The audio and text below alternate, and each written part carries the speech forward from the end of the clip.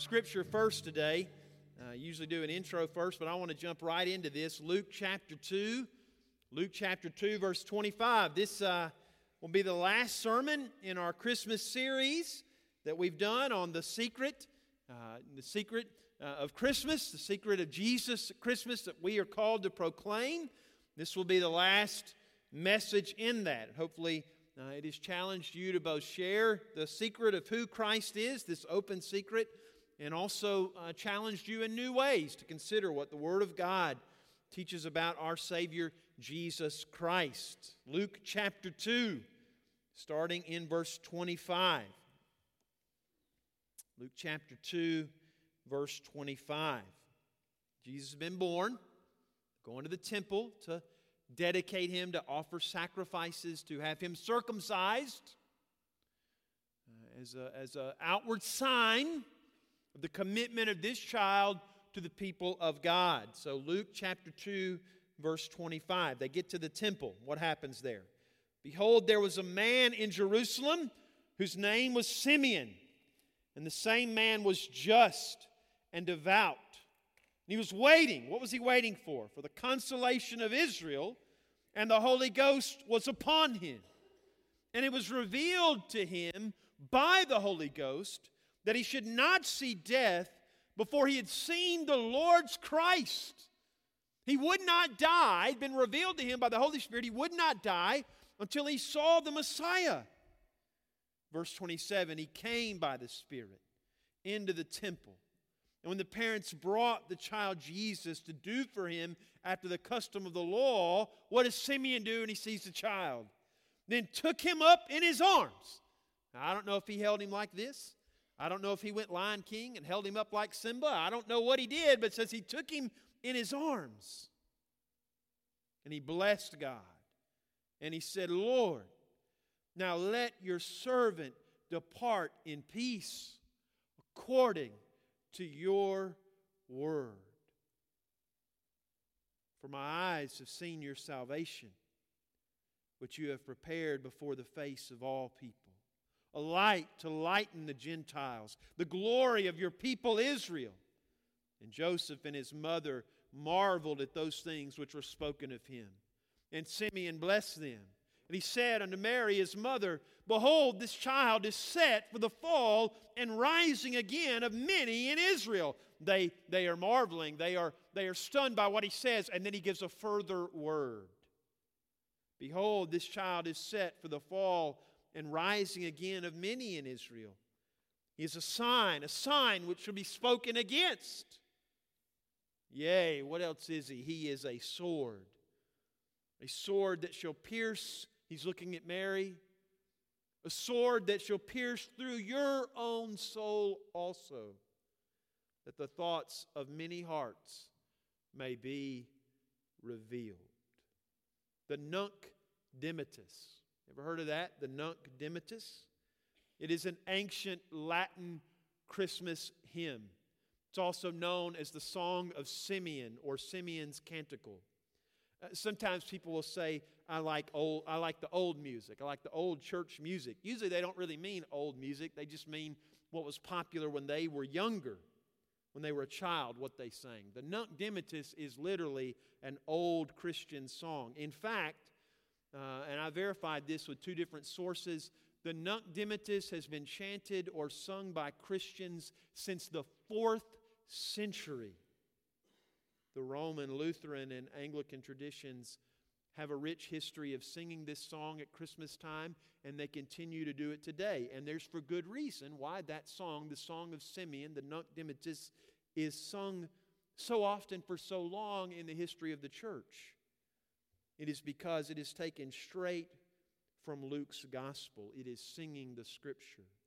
You know the story we've just looked at. Jesus' parents take him to the temple for circumcision on the 8th day. There's an old man, Simeon, that is there. Simeon's a little bit different. Most often we pray for those who seek to live a little bit longer, who want a little bit more of the nectar of life before they leave, and most often our prayers function in a way that are praying for those that they would have more time. Simeon is different. But I have learned as a pastor, Simeon is not unique in that in this congregation today, there are even some like Simeon that long to go on and be with the Lord. I will never forget the first year we did the prayer time service at Christmas where you could come and pray as long as you wanted, and just that's all it was going to be was prayer. The first year that ever happened, when it got done,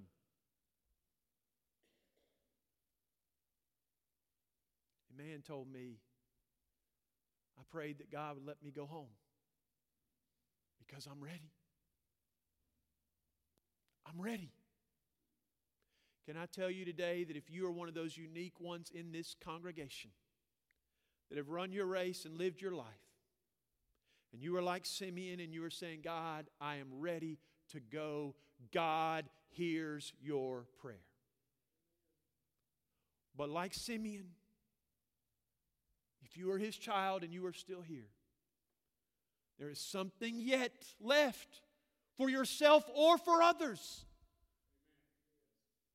So you may be here not just for yourself.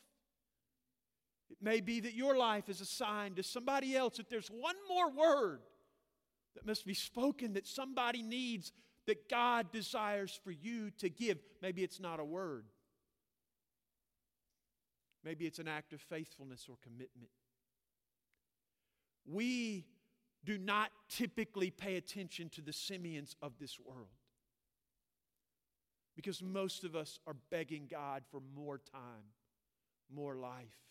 But Simeon says, finally, Lord, finally I can go and be with you. But before he goes, he gives the Nunc Dimittis, he gives the prayer, he gives these words that the world needs to hear and that Mary, the mother of Jesus, especially will need to hold in her heart. This is a modern rendition of the song. I'm hoping this will work. Can we try to play this? If it doesn't work, we'll go right in. Can we give it a shot?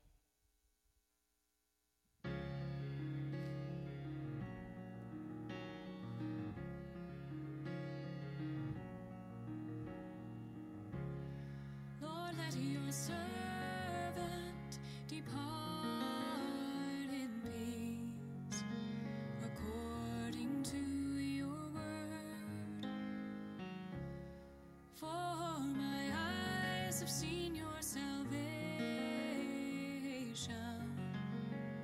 which you have prepared before the face of all people, a light to lighten the Gentiles and the glory of your people, Israel.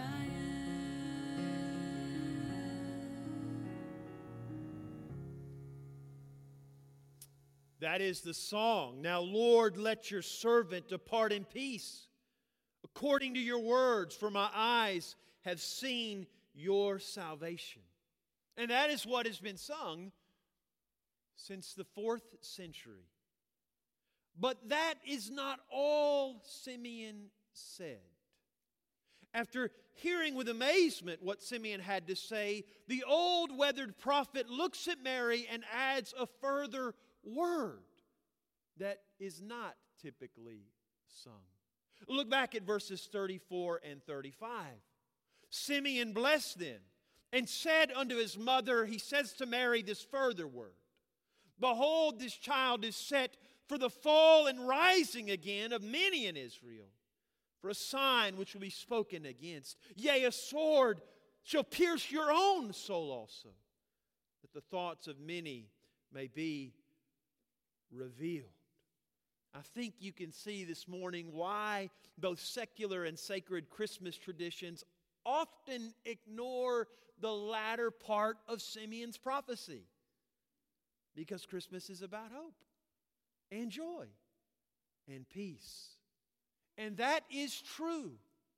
But the truth of the Christmas secret that we are bound, joyfully bound as disciples of Jesus to proclaim, also includes this explanation of how peace will come. Now, I don't think the early church did not do the second part of the prophecy because they were embarrassed of it. I don't believe that. They just focused on the first part. But I do believe today that there are many that are fine with the first word of prophecy, but would reject the second. The second suggests that the peace of Jesus will come as a sword that cuts not only those outside of the family of God, but also at times cuts those who love the Lord. Why? Why does the Holy Spirit move upon Simeon to proscribe pain as a part of the process of what it means to follow Jesus in a fallen world? Why? Well, most of you know my father. He's sitting back there. He had his cane in today. Got that. That'll work good. If he's got to whip Ethan and Owen, he can just let that sucker fly, and he's kind of moving around. Why has he got that cane? Because of knee and hip surgeries. Now, his knee and hip surgery, he had those. Why? Because eventually the pain got so bad, so hindered his life, that Dad said, I got to do this surgery. I'm going to get these done because I can't function the way I need to with this pain in my knee and my hip. But what did the doctor do? He put him under the knife and inflicted more pain than he was already in, put him through more pain, cut his body open where blood is spilled and things are moved around. And when Dad got done, he was in more pain. Once the drugs were off, he was in more pain than when he started. Why does a surgeon do that? Because a surgeon knows for you to heal, there's a process of pain with a purpose that will bring, hopefully, new life to his hip and to his knee. This process of going through pain for healing is not just physical. My wife, along with a number of others, are clinical counselors and psychologists we have in our church, and those that give that kind of care. Sometimes when my wife meets with a child who is acting out and has been through a lot of traumatic experiences, painful experiences, in the counseling session, she has to get them to talk about those experiences in their early childhood or that they have recently experienced that have caused the most pain to them. Why? Because as they can deal with that pain, then hopefully they can deal with the acting out that is going on that is often related to what has happened to them that they have no control over. But it is painful. And there are many children and adults that when you start that process of getting them to open up about what is actually causing the pain in their life, it hurts them. It hurts them deeply to even talk about it, to even reveal it. I can say as a pastor, there have been times that somebody has sat in my office and cried and cried and cried and can barely get the words out of something that has occurred in their life. Why? Because of the pain that it brings. But sometimes, just as a physical doctor must do, those who minister to our souls to try to help us mentally, psychologically, they must also take us through some pain so that the healing can begin. So maybe the natural world itself even reveals to us a little bit about what goes on, about why Jesus is going to have to cut. Because Jesus is going to have to cut into what sin has done. He's going to have to cut into what our choices and what the choices of our ancestors and the grip of sin on this world. He's got to cut through that to open up the space for healing.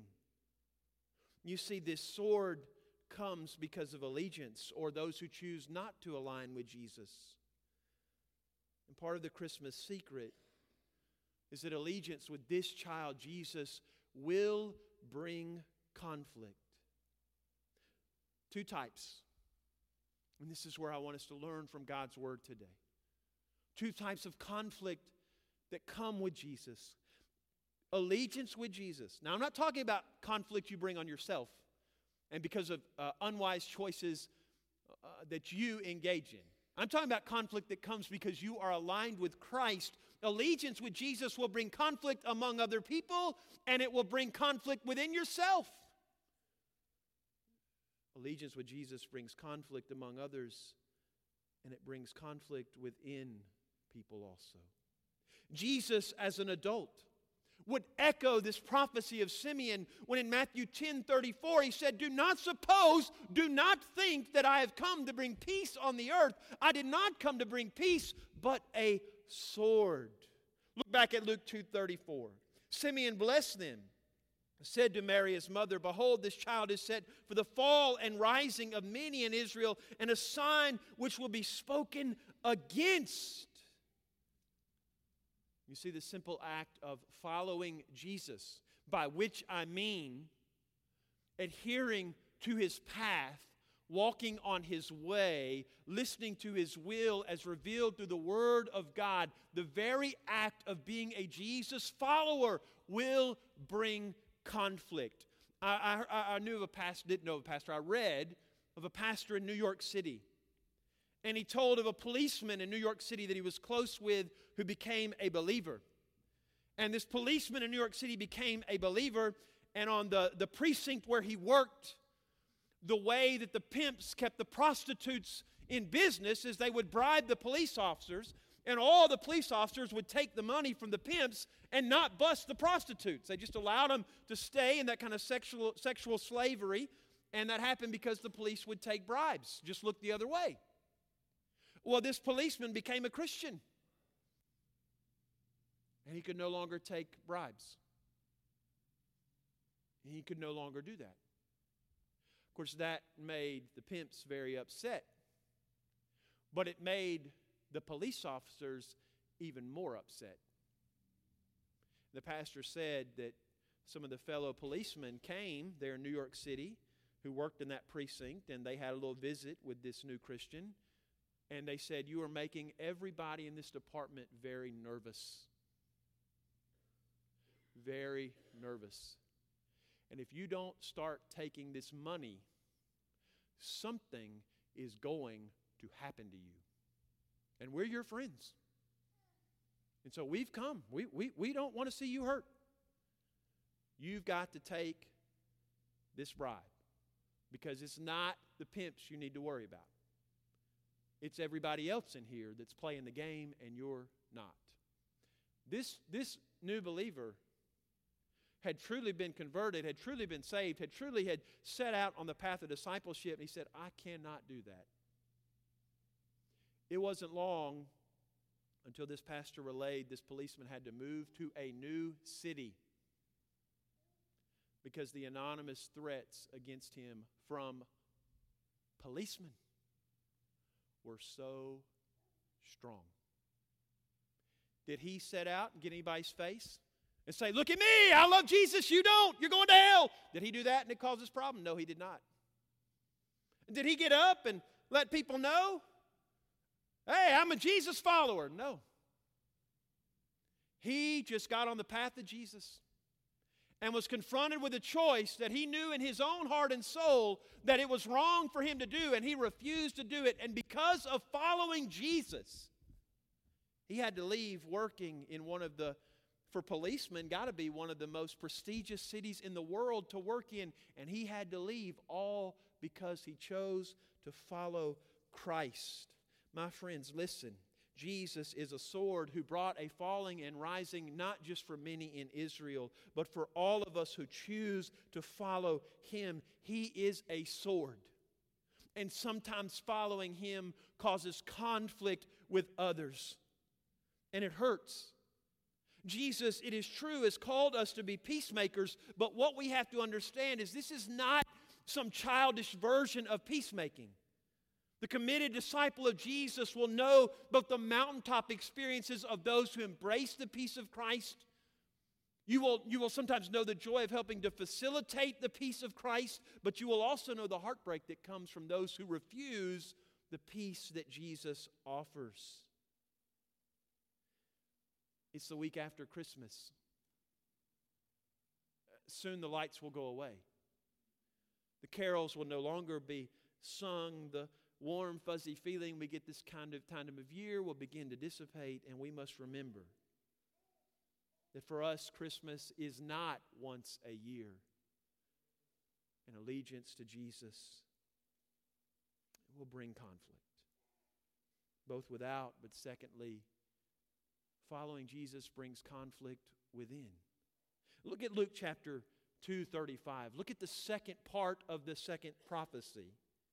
Yea, a sword will pierce, he says this to Mary, a sword will pierce through your own soul also, that the thoughts of many hearts may be revealed. Is Mary pierced? Is she hurt by what Jesus does in his life, about the sort of conflict that comes with him? Yes. John's gospel records that Mary stood by the cross and watched her son die.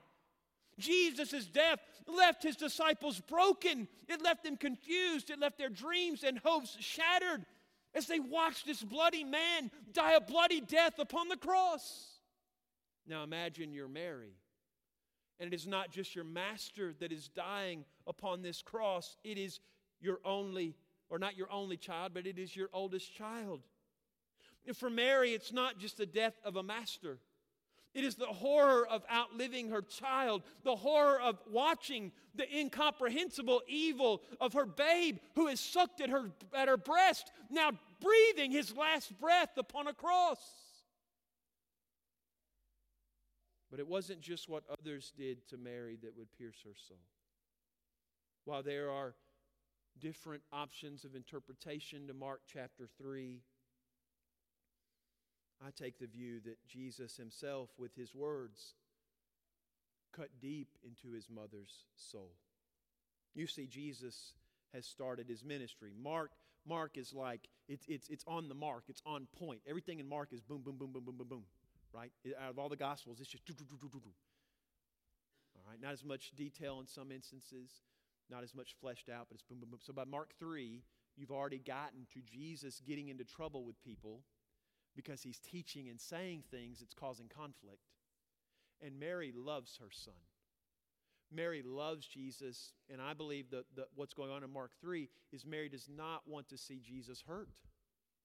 And so as he's starting to stir things up, the text there in Mark 3 says that Mary, apparently like the brothers and Mary, they come looking for Jesus. And I think in the context of Mark 3, they're looking for Jesus because they want to get him out of this trouble. What are you doing? We've got to save Jesus from himself, I think is kind of what's going on. And so they sends him to go find Jesus right in the middle of him getting all this trouble. And when they show up in Mark 3 and they come and say, your mother, your brothers look for you, Jesus looks out at the crowd, or maybe to the disciples, apparently to those that are embracing this message, even in the midst of all the trouble it's starting to cause. And Jesus, when he has said, hey, your mama's looking for you. Hey, your mama wants you. Your mama needs you to come home. Jesus said, who is my mother? Who are my brothers? Now, my dad didn't have a cane when he didn't need one when I was a boy, but if my mom told me to come home or sent somebody to find me, I said, who is my mama? My dad would have shown me who the belt was real quick. William, you amen at the wrong times all the time, I'm telling you. You don't say that. You don't say that. Now, boys don't talk to, probably the maddest I get at my boys is when they say something to their mother that is not right or good. Who is my mother? Can you imagine when that was relayed to Mary? Jesus is not coming, at least not on your timetable. In fact, Jesus looks at the crowd and he says, behold, my mother and brethren, whoever shall do the will of God, the same is my brother, sister, mother. Can you imagine the sword in Mary's soul when they came and told her that her own son had rebuked her? Why did he do that? Because he was in the Father's will doing what he was supposed to do. And his mother and brothers were outside of God's purposes, apparently by trying to intercede, if I understand this passage right, trying to intercede to help him, See, that's what hurts. Listen to me, young people. This is what will hurt the most in life, one of the things. You will be obeying Scripture. You will be in the will of God. And it will start to cause a little conflict. And someone who loves you will come to you thinking that they are going to help you, but what they say to you is not, "Thus saith the Lord." It is not God's will. In fact, this person that loves you is saying or feeding you words or telling you something that will take you away from what God desires. You want to talk about conflict? You want to talk about struggle? You want to talk about pain? When you have to say, this is what God desires, I can't do that. Can you imagine the sword in Mary's soul as her own son rebuked her? When we get it wrong, the Holy Spirit convicts us of our sin, of our folly. And I think all of us who have walked with Jesus can say from personal experience, when your heart wanders and you make the wrong choices, you engage in sin that either gets you in trouble out there or starts causing all kinds of trouble within you. When the Holy Spirit of God, this gift given by Jesus to His disciples, when the Holy Spirit begins to convict you of your sin, man, that conflict. You know you're wrong, but there's something about sin, the old flesh, that is pulling. You see, when Jesus confronts us, it is a sword that pierces us. Trusting in Christ, confessing Him as Lord and Savior, it brings great peace. But the peace of Jesus brings conflict without and within. Now, as we enter into the latter part of this message, how knowing that Jesus, following Him, will bring conflict without and within, how is it that we persevere? How is it that we continue in the path of Jesus even in the midst of this conflict? Maybe you're not a believer today and you're saying to yourself, He's piercing me with my sin, but I'm thinking, man, if following Jesus, like if this is part of what it means, that yes, it's going to be peace, but it's also going to be some conflict. How could I ever face this? And this is what God has done in His grace and His mercy and His goodness to us. By the grace of God, He shows us in the midst of our piercing, in the midst of our struggle with Jesus, He gives us a picture of something even bigger than the struggle that we are in. And I'm going to tell you what that is, all right? But this is the deal. When you are in the midst of the struggle, when you are in the midst of facing the unthinkable, how is it that Jesus gets you through that? In His grace, what God does is He allows you through His Word to get a vision that is bigger than your own struggle. What does that look like? Well, it begins in Genesis, right? See, in Genesis, Adam and Eve are exiled from the garden. What does that mean that they are exiled from the garden? Well, I believe they were literally exiled from the garden, but it also means that they have been exiled from God's presence as they knew it, and they have been exiled from the tree of life. They've been exiled from walking with God in the cool of the day. And they have been exiled from this tree of life that is there in the garden. They have been pushed aside. And what is it that the Bible says is placed there? To keep them away from the holy presence of God and from eternal life. And the text says there was a cherubim, a flaming sword is placed to block the path of Adam and Eve, of Cain and Abel, of Abraham and Moses and Joseph and Isaiah and Jeremiah and Mary, the mother of Jesus, and you and me. A flaming sword has been placed to block the path to eternal life. The path to peace with God is blocked. This Romans says the wages of sin, of your sin, is death. The Old Testament over and over again atoning for that sin Finding momentary forgiveness for that sin means that the substitute animals must go under the knife of sacrifice over and over and over and over again. So what is our Savior? What is Jesus doing on the cross? He is going under the greatest knife of them all. He is going under the very sword of God, the wrath of God. Isaiah 53:8 is fulfilled at the cross. He was cut off from the land of the living, and for the transgression of my people He was punished. But paradoxically, this is how we find victory day by day, moment by moment. This knowledge is victory, not just knowledge on a page. The living knowledge of Jesus Christ going under the knife so that you can be saved is a key to victory. This is how you overcome opposition from without within to Jesus, because as you face this opposition, whether it's opposition from others who oppose Jesus or whether it's Jesus piercing your own heart with your sin, when you face these things, you know that Jesus faced an even greater sword than any you will ever face. If you are glad that Jesus has gone under the knife that none of us could go under, say amen. This is victory.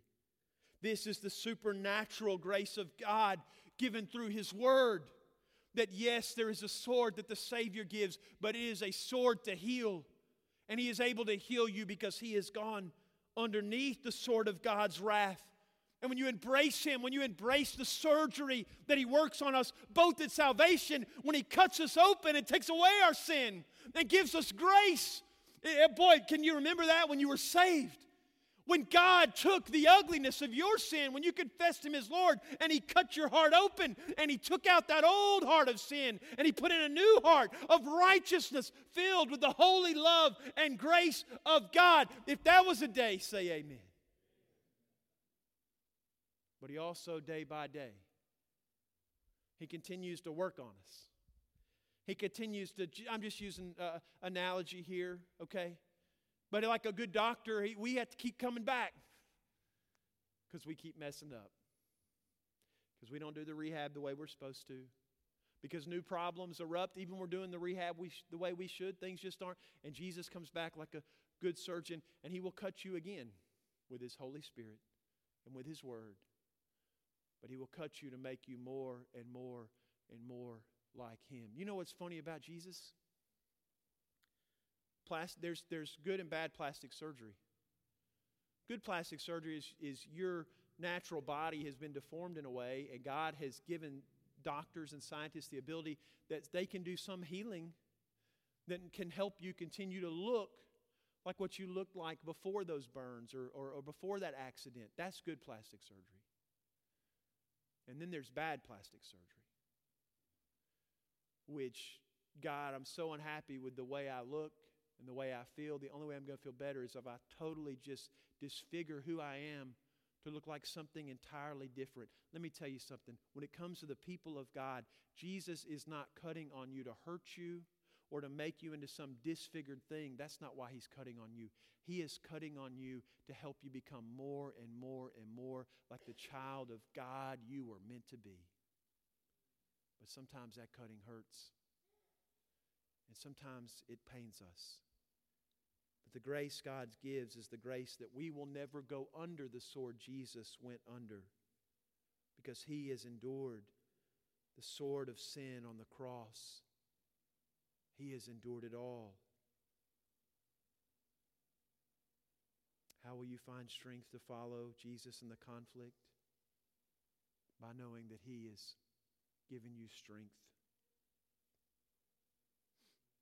through what He has gone through.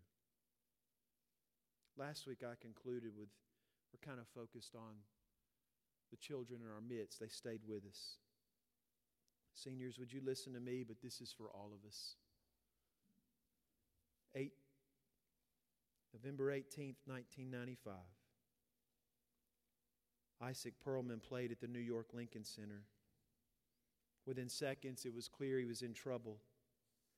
As he finished the first stanza, a violin string snapped. And to everyone's surprise, Perlman paused, one of the greatest violinists ever, the string snaps in the first stanza and he paused. What was he going to do? He closed his eyes. He signaled the conductor to begin again. And the orchestra began to play where they left off. And with passion, with purity, he recomposed his entire song on the spot with a broken string. When he finished, the audience exploded. They rose to their feet and they began to praise Perlman. Why? Because they recognized greatness. Who in the world could play a violin with a broken string and still play all the music the way it should be? When it was done, in a quiet, reverent tone, he silenced the crowd with his bow from his violin and said, "You know, sometimes it's the artist's task to find out how much music you can still make with what you have left." Listen, seniors, his string broke. He wasn't supposed to be able to play any more beautiful music. He closed his eyes and he refocused. And he played the entire thing with a broken string. He had to reconfigure everything on the spot, but he did it. And he told the crowd, sometimes the artist's task is to find out how much music you can still make with what you have left. Maybe you're a Simeon and you are ready to go. And that's not wrong. When you have run the race and you are ready, we've sang about heaven in some of those songs. That's good because some of you are ready and you need to sing those songs because you are ready, and that is a good thing. But as you wait, no, you're not what you used to be. You're not who you used to be. But I believe today, from the youngest child to the oldest senior saint in this room, God can still make beautiful music through you. So do what you can do with what you've got left. My friends, the sword of Jesus will pierce and it will cut. But if you allow the doctor to do his work, this is a physician that can heal like no other. Would you stand with me this morning? I'm going to ask Jacob to come. Ask Jessica to come. When they sing, I just want you to close your eyes and be in a prayerful state with God. And as they sing today, listen, if you are a sinner and Jesus is cutting at your soul, listen, don't be afraid of this doctor. This is a doctor that heals. When you confess His name, when you trust Him, He heals. Maybe today He is leading you on a path and He is directing you in a way that's creating some new conflict within you as you follow His will or without. This is a master that knows the way. Trust Him. Follow Him. Father God, I ask right now that you would use this time. Your Spirit has been with us through this singing. Now through your word. Lord, if there is one lonely, one heartbroken, maybe one joyful, if there's anyone who needs to come and pray today, Father God, help them to follow you and your will. Ask this in Jesus' name.